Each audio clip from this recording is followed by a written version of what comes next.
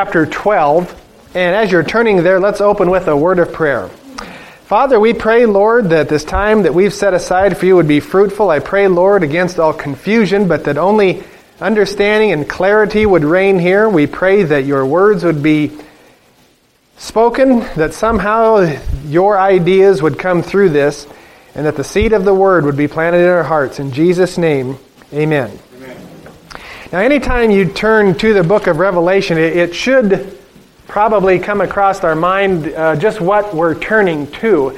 The title of the book, Revelation, of course, comes from the word reveal, to pull back, to get an understanding. We have something common in our culture today where we have a gender reveal with babies, where parents like to announce if it's a boy or a girl.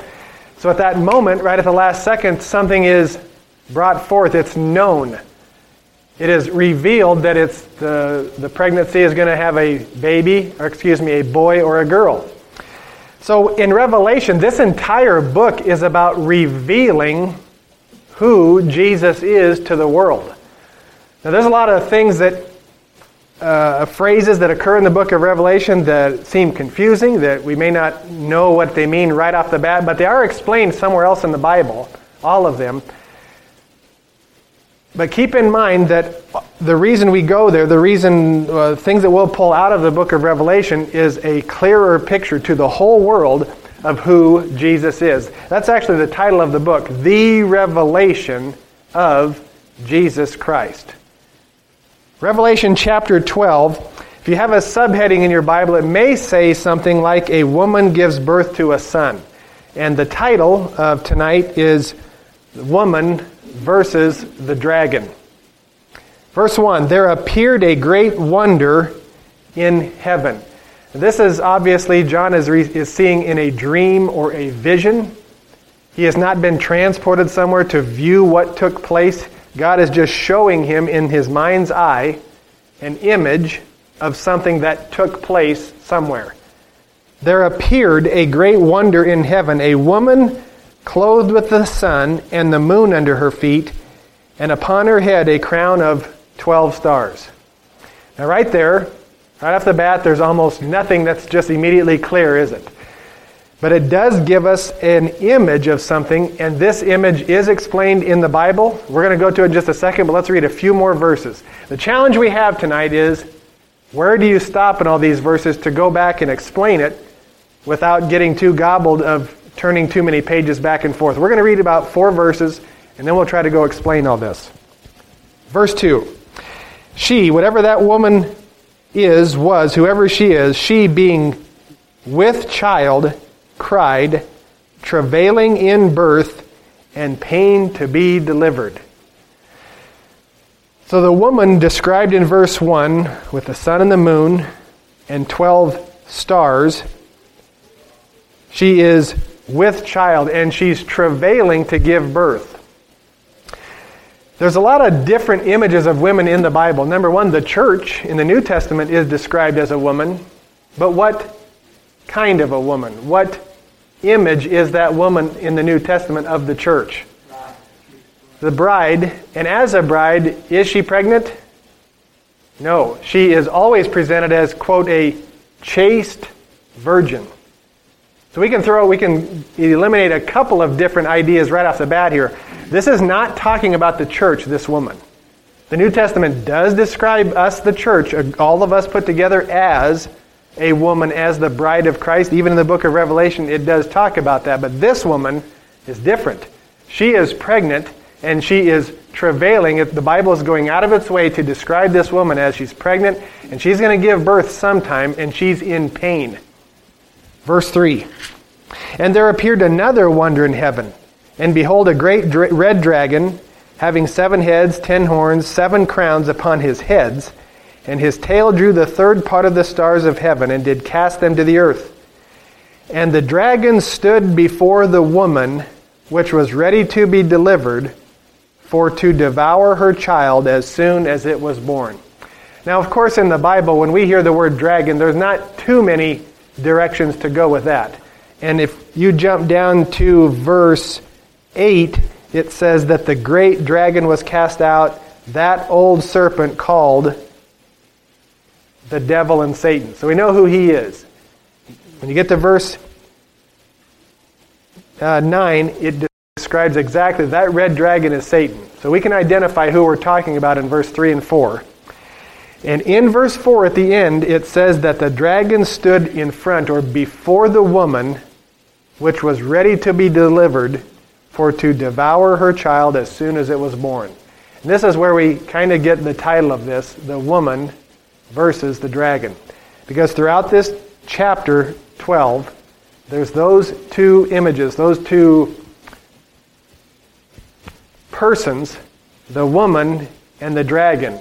And right away you see that this dragon is hanging around the woman for what reason?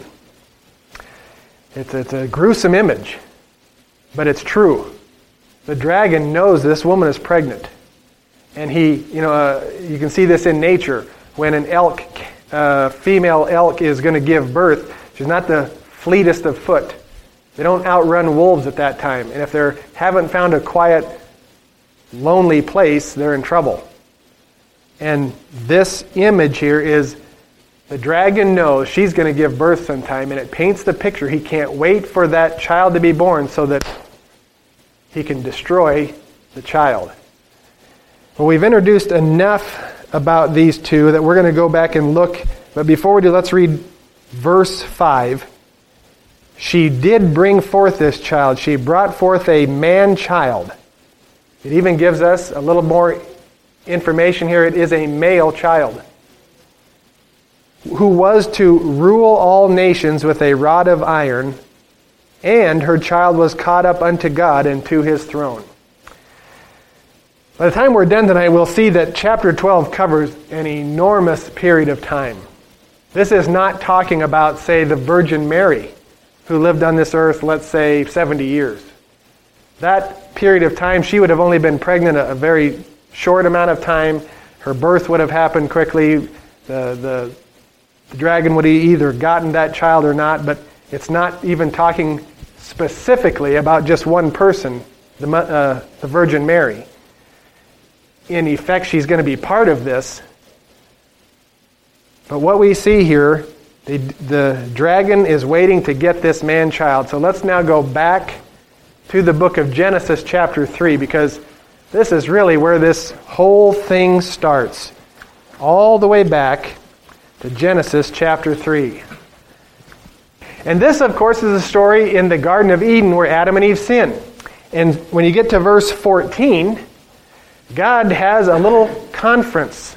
He now has Adam, Eve, and the serpent standing in front of him. And remember, those three were the ones involved with the fruit off the tree. The serpent was the one that lied to Eve, that deceived her, that in the end got her to eat of this. So God has those three: the serpent, Adam, and Eve. And the Lord said in verse 14, He said unto the serpent, the next two verses, He's talking to the serpent, because you have done this, you are cursed above all cattle, above every beast of the field, and upon thy belly shalt thou go, and dust shalt thou eat all the days of thy life. And He's continued to talk to him. I will put enmity between thee and the woman. Very similar to what we read in Revelation. There is the serpent, and in talking to the serpent, he says he's going to put an enmity, that's a disagreement, a conflict, a natural warring between, and it's kind of funny, he leaves out Adam for a moment. He's specifically talking to the serpent and to Eve, and he said, I'm going to put enmity or conflict between you, the serpent, and the woman, and between thy seed and her seed. So this is going to last for generations. Seed, of course, means giving birth to offspring. So what God is telling them, and the person who hears this with the most clarity probably, because it has the most effect on, is the serpent. See, someday Eve is going to leave this earth. She's going to pass away, go the way of all the earth, and her seed will still be here. But see, the serpent, he's going to be here through all of this, through all the lineage that comes from her. And what God is saying, verse 15, between thy seed and her seed, it shall bruise thy head, and thou shalt bruise his heel. Now that paints an image. One of them gets hurt on the heel, and one of them gets hurt on the head. And if you were, say, in a prisoner of war camp somewhere, and the commandant comes and gives you a choice, you can take a bruise on the head or a bruise on the heel. You'd probably choose the bruise on the heel. Because the bruise on the head, you got a lot more valuable things up there. One good knock there and the heel doesn't matter, you die. So in this image, God is telling the serpent, someday something is coming from the woman. That's what this seed means. Something's going to come from her. And what's it going to do to him? He's in trouble. It's going to crush him in the head. Now he gives a little bit of an illusion that when that happens, that the woman's seed does get pained, doesn't he? Mind already thinking down the road to Jesus, he does get hurt. But in the big picture, who gets crushed? The serpent. And that's what this is talking about. From this moment, from verse 15 up until this day, Satan has been after the seed of that woman. Why? He took God at his word. He knows. Something someday is coming from her, and he's coming after me. What's the next story in your Bible? Cain kills Abel. Who are Cain and Abel? This is the seed of the woman. Eve had these two sons, and there's nothing in the Bible that says Satan got into Cain and did this because of what took place in Genesis 3:15, that the seed of the woman was going to get him, and he made up his mind he was going to go after the seed. It doesn't say that. But when you step back and you start to read from Genesis 1 all the way to the end of Revelation, a picture starts to emerge that Satan, from that verse on, is desperately trying to do what? Kill all Germans? To destroy the Czechs? The Brazilians? There's a problem. He knows that God has identified a specific lineage, that one day something's going to come out of that lineage and crush him. And you can start to see from the beginning of the Bible, that's the story of the Old Testament. Have you ever wondered why it really doesn't talk a whole lot about Russians? Or a whole lot about Ethiopians or South Africans? Certainly not Americans. Chinese, Japanese? We don't even get a mention. Because the story of God is he made a promise to the world. And to those three to start with, the serpent, Eve, and Adam. Someday something's coming from the woman. And throughout the generations, as you start turning pages, God starts narrowing down that lineage because, hey, after 1,000 years, you know how many different directions that lineage could go? People, it could go in 1,000,000 different directions. But you get to Genesis 12, and what does God tell us? He calls out Abraham and says, I'm going to start something with you, that the whole world is going to be blessed through you. Satan knows. It's this guy. Abraham has Ishmael and Isaac. And what does God do? He identifies Isaac. To the point where he says, my promise is with Isaac. Even though you like Ishmael and God likes Ishmael. But the promise wasn't for him. Isaac has two sons, Jacob and Esau. And what's that whole story about? The idea that Jacob got the promise. And that's why from that point on, Esau's line goes one way, and we hear almost zero. There's a little bit, but almost zero about Esau's lineage. Is it because God hates Esau? No. It's simply because he wants the whole world, every reader of this book, to identify one person on the planet, Jesus. And he would come through one line. So God keeps identifying and narrowing it down. You go all the way even when they go into Egypt, and they grow to be a large nation under slavery. And when they come out of it, and Moses brings them out, what does God do when you get to these people about Obed and Jesse and David? He starts telling the whole world, there will be somebody from the line of David that will sit on this throne forever. So what does Satan know? He doesn't have to worry about David's brothers, David's cousins, David's neighbors. He knows it's coming through this line. This whole story of the Old Testament is basically the devil trying to destroy this lineage. So, well, for what purpose? Self-preservation. He knows someday something is coming out of that. It's going to crush me. And in the trying to get ahead of the curve, starts right away. Cain kills Abel. And then God replaces Abel and has Seth. Well, this thing just keeps going down the line. You could read things like when Jacob is in Canaan and his son Joseph is in Egypt. Why do the sons of Jacob go down into Egypt to get corn? There's a famine. The Bible doesn't say, and I'm not drawing a line in the sand to say that Satan is trying to kill them off with the famine, but it sure fits the mold. There was a famine in Abraham's time and in Isaac's time. Everything is designed to choke this line off. Let's go to Exodus chapter 1. Exodus chapter 1. They're in Egypt. They're multiplying in Egypt, and Joseph has died. And now the Pharaoh that loved Joseph, that put Joseph in charge, he's gone, Joseph is gone, and so the Israelites in Egypt are now being made slaves. They're being tyrannized. They're put in bondage. And in verse 14, the Egyptians made their lives bitter with hard bondage and mortar, brick, all manner of service. Verse 15, the king of Egypt spake to the Hebrew midwives, of which the name was somebody, and he said in verse 16, when you do the office of midwife to the Hebrew women, and see them upon the stools, if it be a son, then ye shall kill him. But if it be a daughter, she shall live. The next part of the story, the Hebrew midwives, they realize, well, God doesn't want us to do that. They trust God, they fear God more than they fear Pharaoh, and they don't kill those kids. Pharaoh realizes it's not happening. He then tells them, I want all the male children just thrown into the Nile. Drown them. And what's this a picture of again? It specifically said the male children. Remember what we read in Revelation 12? That dragon standing before the woman, ready to devour her for the man-child that was to come.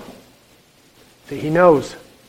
See, when we get to Revelation, I should have said this in the beginning. We started in Revelation 12 at the very end of the story.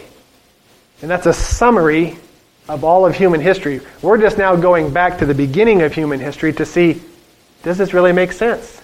Is this really what Revelation 12 is talking about? So here in Exodus, they're killing all the male children, and this is a theme. They're trying to kill them, and of course we know how this story goes. The mother of Moses has this little baby boy. She realizes that they're not getting this kid. I love him. He's precious. And she saves him by putting him in a little ark, a little boat that she makes, puts it in the river. Pharaoh's daughter sees it, falls in love, takes this kid, and raises him in Pharaoh's court. And God uses that to raise up a deliverer, Moses. He would one day come back here and lead these people all out. And let's turn now to Exodus chapter 14. When Moses is now an older man, and he is leading them after the 10 plagues. He is leading them out of Egypt. And it says in verse 17, and I, behold, I will harden the hearts of the Egyptian, and they shall follow them. Follow them where? Into the Red Sea. The Israelites have left Egypt. They're up against the Red Sea. And Pharaoh and his army are chasing them down. Now, in this chapter, you get this close to Satan doing exactly what Revelation 12 says he wants to do. To destroy the woman and her seed. He's got them all. All of those Hebrews are this close up against the sea. They don't have chariots. They don't have spears. They don't have even hammers to throw at the Egyptians. And the Egyptians are closing in. They're going to kill every single one. God says here, I'm hardening their heart to make sure that they are so angry, they come after you. How'd you like to have God tell you that much? I'm going to make sure your enemies hate your guts so much that they never give in. Thank you, sir. But he doesn't stop talking there. Verse 18, and the Egyptians shall know that I am the Lord when I have gotten me honor upon Pharaoh, upon his chariots, and upon his horsemen. And the angel of God which went before the camp of Israel removed and went behind them, and the pillar of the cloud went from before their face and stood behind them. This pillar of cloud was leading them. When they get to the ocean, it stops. This thing goes behind them to separate the Egyptians from the Israelites. And the Bible says in the next two verses that the Egyptians see this pillar as a cloud, like a tornado, and on the other side, the Israelite side, they see it as a bright light, a light that gives them light through the night to pass through the bottom of the Red Sea. Now, we all know how this story ends. They chase those Israelites through there, and what happens? God is pretty good at this. He turned the tables 180 degrees. And before that day was over, every single Egyptian that came after them, the Bible says, was dead on the seashore. What Satan meant, God totally turned around, and he gets bopped over the head every time he gets this close. And it's the story of the Old Testament. Think with me to the book of Esther. See, if we had the time, we would just open up to the concordance. Have one person in the front row concordance, and you throw out a book of the Bible, and we'll go there and read how Satan almost, or at least is trying to kill Israel. And there's a story in those books that tell us God delivers them and preserves them, at least until when? To make sure that that seed gets here. See, the whole New Testament opens up with what? Matthew chapter 1, verse 1. The genealogy of Jesus Christ. Abraham had Isaac, and Isaac had Jacob, and Jacob had Judah and Phares, and it goes all the way down. He traces the lineage to prove where it came from. Exactly what he said in Genesis 3:15. Someday, something is coming from this woman, and he's going to crush your head. And the whole story of the Old Testament, if you ever just step back and looked at the big picture, is God preserving his word to those people, even though they turned their back on God in almost every book. In every page, they may have cursed him. They may have stuck their finger in his eye by worshiping idols and other gods. So why did God stick with them? Because of a promise and a word that he had given to mankind. It was never about their goodness. Ever. It was only because he had told the world, I chose something pretty small, kind of weird, this one group of people, and I'm going to get my son here that way. And it's almost like he has fun showing the world that he can use the smallest to make the biggest point. So Jesus gets here. He gets here, and then what happens? We're going to skip through because, there is, did we mention it? There's, say, the book of Esther is another good example. On our way to the New Testament, the book of Esther is about, in the Persian times, there was a man kind of high up in the government who had set a plot, a trap, to try to kill every Jewish person. And God had this young girl who had been made queen in that time, and she takes her life into her own hands and asks the king for a favor. And that story is a little bit long and a little involved, but what happens is that little Jewish girl ends up saving. God does the saving. This girl is the instrument. She gets the king to reverse the order. And instead of all the Jews dying, because every one of them were slated, all of them. And it doesn't mean much to you unless you understand a little history. The Persians ruled everything back then. The known world. They were very strong. And when that king, if he had given the order, they would have all died. Instead, the man, Haman, who was trying to kill all the Jews, he and his family, even the people related to him, went to the hangman's noose. They came this close, and at the last minute of the last day, God turns it around, and Satan, once again, gets another black eye. That's the story of the Old Testament. You can think of that even through things like David standing before that Philistine. You know what Goliath was promising to Israel when he stood out there and he spoke and he cursed them? It wasn't that, well, we're going to play chess or checkers and then whoever wins, the other guy has to do push-ups. He was promising slaughter. And when God was on the side of this young teenage boy, David, who goes out there with a sling, God reversed that thing like that. And you know what happens at the end of that day? The Israelites chase those Philistines to their slaughter. It's the story of the Old Testament. God preserving His people so that they can bring forth just what we read in Revelation 12. She's pregnant. This woman is the nation of Israel. Sometimes when you first hear that, you think it's a little strange. How can a whole nation be a woman? But the Bible's kind of clear on this. If you have your finger in Revelation 12, let's go back there to put a couple of nails in this to really nail this down. Verse 1, it describes this woman how? There appeared a great wonder in heaven, a woman clothed with, and here's what she's clothed with, the sun, the moon, and under her feet and upon her head a crown of 12 stars. So, sun, moon, 12 stars. We already know that the number 12, we always associate that with those 12 tribes. But is that accurate here? Back in Genesis 37. Genesis chapter 37 is the story of Joseph. Joseph is one of the younger sons of Jacob, and he is, at this point in the story, he's a young man, and he has a dream. He's already Jacob's favorite. Now, Jacob is the one that had the 12 sons, which would become the 12 tribes of Israel.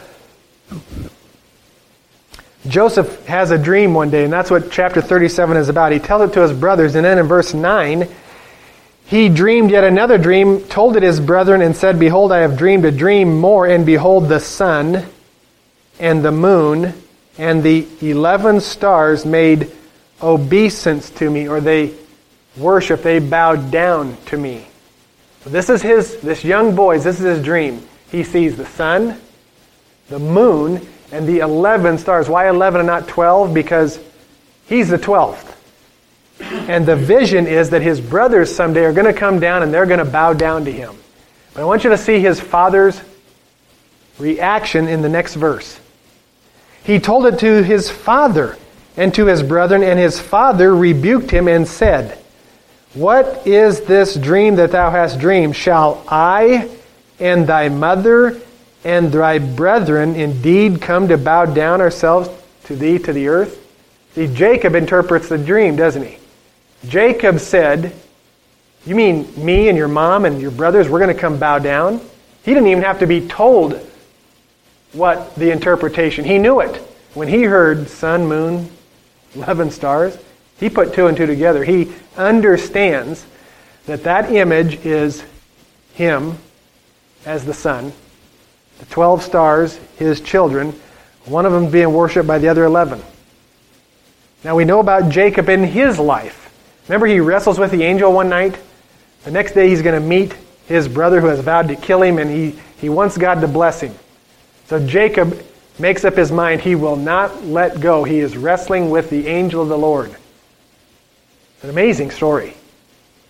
And after that event, because Jacob held on and he wouldn't give up, what does the Bible say God did with Jacob? He changed his name to Israel. It's from that moment. It was Jacob's life where the nation of Israel gets their name, Israel. So do you see now in Revelation 12, where John saw an image of a woman? She had the sun, the moon that she was clothed with. She had 12 stars wrapped around her. Can you see, explained by other places in the Bible, that has to be the nation of Israel. She's the woman, and what's the rest of Revelation 12? That woman is, she's pregnant. And that's the whole story of the Old Testament.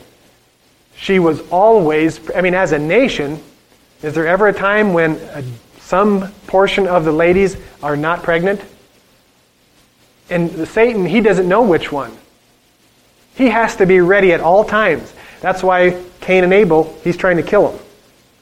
That's why when the Egyptians have them in Egypt, they start killing and drowning the boys. That's why when they leave Egypt and Pharaoh is going to push them into the sea, hey, this is my chance, I can get rid of all of them. He's trying to kill off the seed that God promised would come out of that woman. See, at first, the woman is Eve. Everybody, all life comes from Eve. That's what her name means. But once she starts having kids, the name of that woman takes on just a little different identity, a little more specific identity. Israel. See, when you get to the end of the book in Revelation, it's going back to describe all this. This woman clothed 12 stars, the sun and the moon, it comes right from Joseph's story, it's Israel. She has this child that she is supposed to give birth to. And in Revelation 12, what's that dragon doing? It's like a wolf circling that elk. He's waiting for that child to be born. If he can, he'll kill the woman while she's pregnant. There's all kinds of events where that is shown. But if he can't, as soon as that helpless child is born, kill it. This is true all the way. Let's go to Matthew chapter 2. That's right. Our nice, wonderful, compassionate Herod. Matthew chapter 2. When Jesus was born, and God warns his father, his earthly father Joseph, that you need to get out of here. Okay, Mary and Joseph are in Israel. And God warns Joseph in a dream that says, Herod's going to try to kill him. Take Mary and the child and get out of here. So they leave quietly. They don't put up billboards.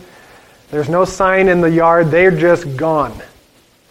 Herod wakes up and realizes that the wise men he sent to go find the child and bring back word to him, that they've also skedaddled. They left town. You know why? Because God talked to them in a dream and said, don't go back and tell Herod. And Herod gets angry. Verse 16, then Herod, when he saw that he was mocked of the wise men, was exceeding wroth. Remember that phrase. Herod was exceeding wroth. There's an image there. And he sent forth and slew all the children that were in Bethlehem. All the children that were in Bethlehem. And in all the coasts thereof, from 2 years old and under, according to the time which he had diligently inquired of the wise men. Once again, this is the dragon, this is Satan's attempt to try to destroy the man-child that was supposed to be born of that woman. The attempt is all through the Scriptures. Satan's not really good at his job. Doesn't mean he doesn't try hard, and he causes a lot of havoc. But he ends up killing every kid except the one that he wants. That's the definition of failure. He kills every single kid out of however many there are, hundreds, thousands, tens, thousands, who knows. He kills everyone except the only one that he really wants. You see why God just drives the screws into that clown? You got everybody, and that happens a lot in the Old Testament. There were times when all of the house of David, the lineage, the whole family, they were going to be killed off. But some servant went and grabbed one child and hid him. And the enemy thought, we got him. We got him. Except this kid was raised in secret. And he would go on to raise up seed in this lineage. It's all throughout the Bible. And nowhere in it does the Old Testament stop and put a comma and say, this is the dragon's attempt to kill the woman. It doesn't say that. But anytime you just stop and you step back and you start thinking about everything that's taking place from Genesis 1 all the way through, it keeps recurring. He keeps trying to kill everybody. He's not trying to kill Russians, Ethiopians, Brazilians, Canadians. He's always trying to kill this one group of people. Now, at this time, you might be thinking, well, he messed up and he didn't get Jesus. So he would probably just leave them alone. Surely he's had enough and he realizes he missed his opportunity and it's over, and now there are no more plans that he has, no more enmity against Israel. Let's go back to Revelation 12.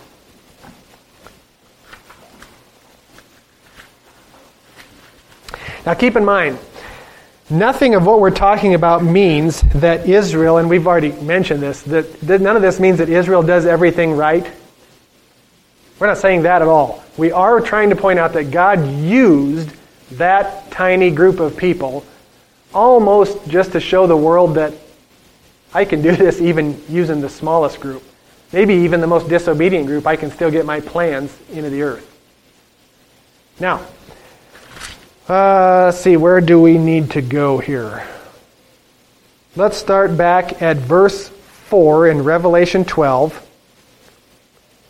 We need kind of the second half of verse 4 where it says, "And the dragon stood before the woman, which was ready to be delivered, for to devour her child as soon as it was born." Now, do you have a better picture of that after everything we've looked at from the Old Testament, all the way up to Herod? The dragon trying to destroy the seed of that woman. Verse 5, "She brought forth a man-child who was to rule all nations with a rod of iron." If you've ever read Psalm 2, it's talking about the Son of God, and it always uses that language. He will rule the earth with a rod of iron. When Gabriel comes to Mary and tells her, you're pregnant, and this is the Son of God you're carrying, and someday he's going to do such and such, and Gabriel goes all through the line. He says he's going to rule the earth with a rod of iron. That phrase denotes the Messiah, Jesus, nobody else. At the end of verse 5, "And her child was caught up unto God and to his throne." What's that talking about? The ascension. Jesus lived up into his 30s or longer. He was crucified, buried. He rose from the dead, appeared to the disciples for 40 days, and then he was taken to heaven in Acts chapters 1 and 2. He goes up to heaven. He's received out of their sight. He ascends to the Father, caught up to his throne. That's what that verse is describing. So from here on, you would think Satan's missed his opportunity, and so he'll probably just leave Israel alone. But look at the language. Look at what takes place with this dragon and the woman. Let's go down to verse 11. This gives us a hint of one reason why he absolutely, beyond all language to express it, hates Israel.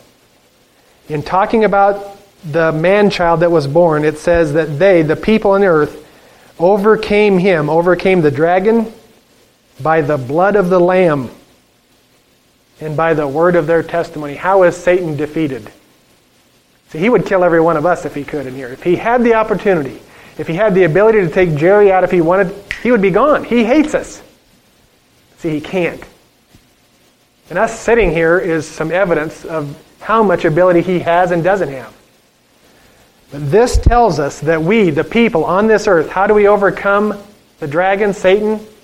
This verse says, by the blood of the Lamb. I thought he was a man-child. Does everybody understand that image, that language? That all throughout the Old Testament they sacrificed the lamb. They took the lamb's blood, and that first, back in Egypt, they put it over the door of their house, and the death angel came through, and wherever blood was found, those people were protected. But wherever there wasn't blood, death came And all through the Old Testament, they sacrifice lambs. That picture of the lamb's blood protecting us. John the Baptist called Jesus, there goes the Lamb of God that takes away the sin of the world. 1 Corinthians says he's our Passover lamb. His blood applied to us does what? It kicks Satan in the ear every time. See, that's how he's destroyed. That's what he cannot overcome. And where did that lamb come from? It came from that nation of Israel. And here's the irony. As a whole nation, do they even acknowledge that? No. Sure, there's Jewish converts, but as a nation, yet today, they, as a nation, don't even agree with that phrase. Yet it's the truth. That's right. And the Bible does promise that they're going to come to that conclusion. Going to be in a hot kitchen when they do. Let's see. He knoweth he has a short time. Verse 13. When the dragon saw that he was cast into the earth, he persecuted the woman which did what? Brought forth the man-child. In Satan's mind, what does he see when he looks at Israel? He sees her offspring, even though they don't see it. You know, Israel doesn't recognize Jesus as the Messiah, as the answer in this verse, and yet Satan knows it. God knows it. A good portion of the rest of the world kind of knows it, and yet right now they don't. That's the strange part of this whole story. But what I wanted you to get out of verse 13, it specifically tells you why he persecutes the woman. For no other reason. She brought forth that man-child. He couldn't kill her off throughout the Old Testament. And when she gave birth and brought that Messiah into the earth, whose blood would cleanse God's people, he can't overcome that. Verse 11 tells us he cannot overcome the blood of the Lamb. And because of that, every time he hears that woman's name, every time he sees her image, he thinks, she gave birth to my problem. Verse 17. And the dragon was wroth with the woman. It's the same image as Herod when he was going to kill all those babies. It said Herod was wroth, and he sent his soldiers to kill every single child. Every one. To make sure his bases were covered. And this says that the dragon was wroth with the woman. Isn't that strange? It doesn't say that he's mad at God. And we know he is. He's not a fan of God. We know that. The Word goes out of its way to keep telling us who he's mad at. And why. They don't even know why. That's amazing to me. They're being persecuted by the devil, and they don't even know, or they don't even identify it as it's because we gave birth to the Savior. They don't know it yet. The dragon was wroth with the woman, and then he went to make war with what? The remnant of her seed. That should make your mind should be going somewhere in the Bible right now. Genesis 3, verse 15, where God tells the serpent that the seed of this woman, he's going to crush you someday. We've already read that the seed, the one that was needed, he's already gone and he's back to heaven. But what does this verse tell us about Satan's enmity, his anger toward the rest of the seed? He can't stand that they're still here. And it says, the remnant of her seed which keep the commandments of God, and have the testimony of Jesus Christ. So what's the number one thing that Satan hates is a Jewish person that's accepted Jesus.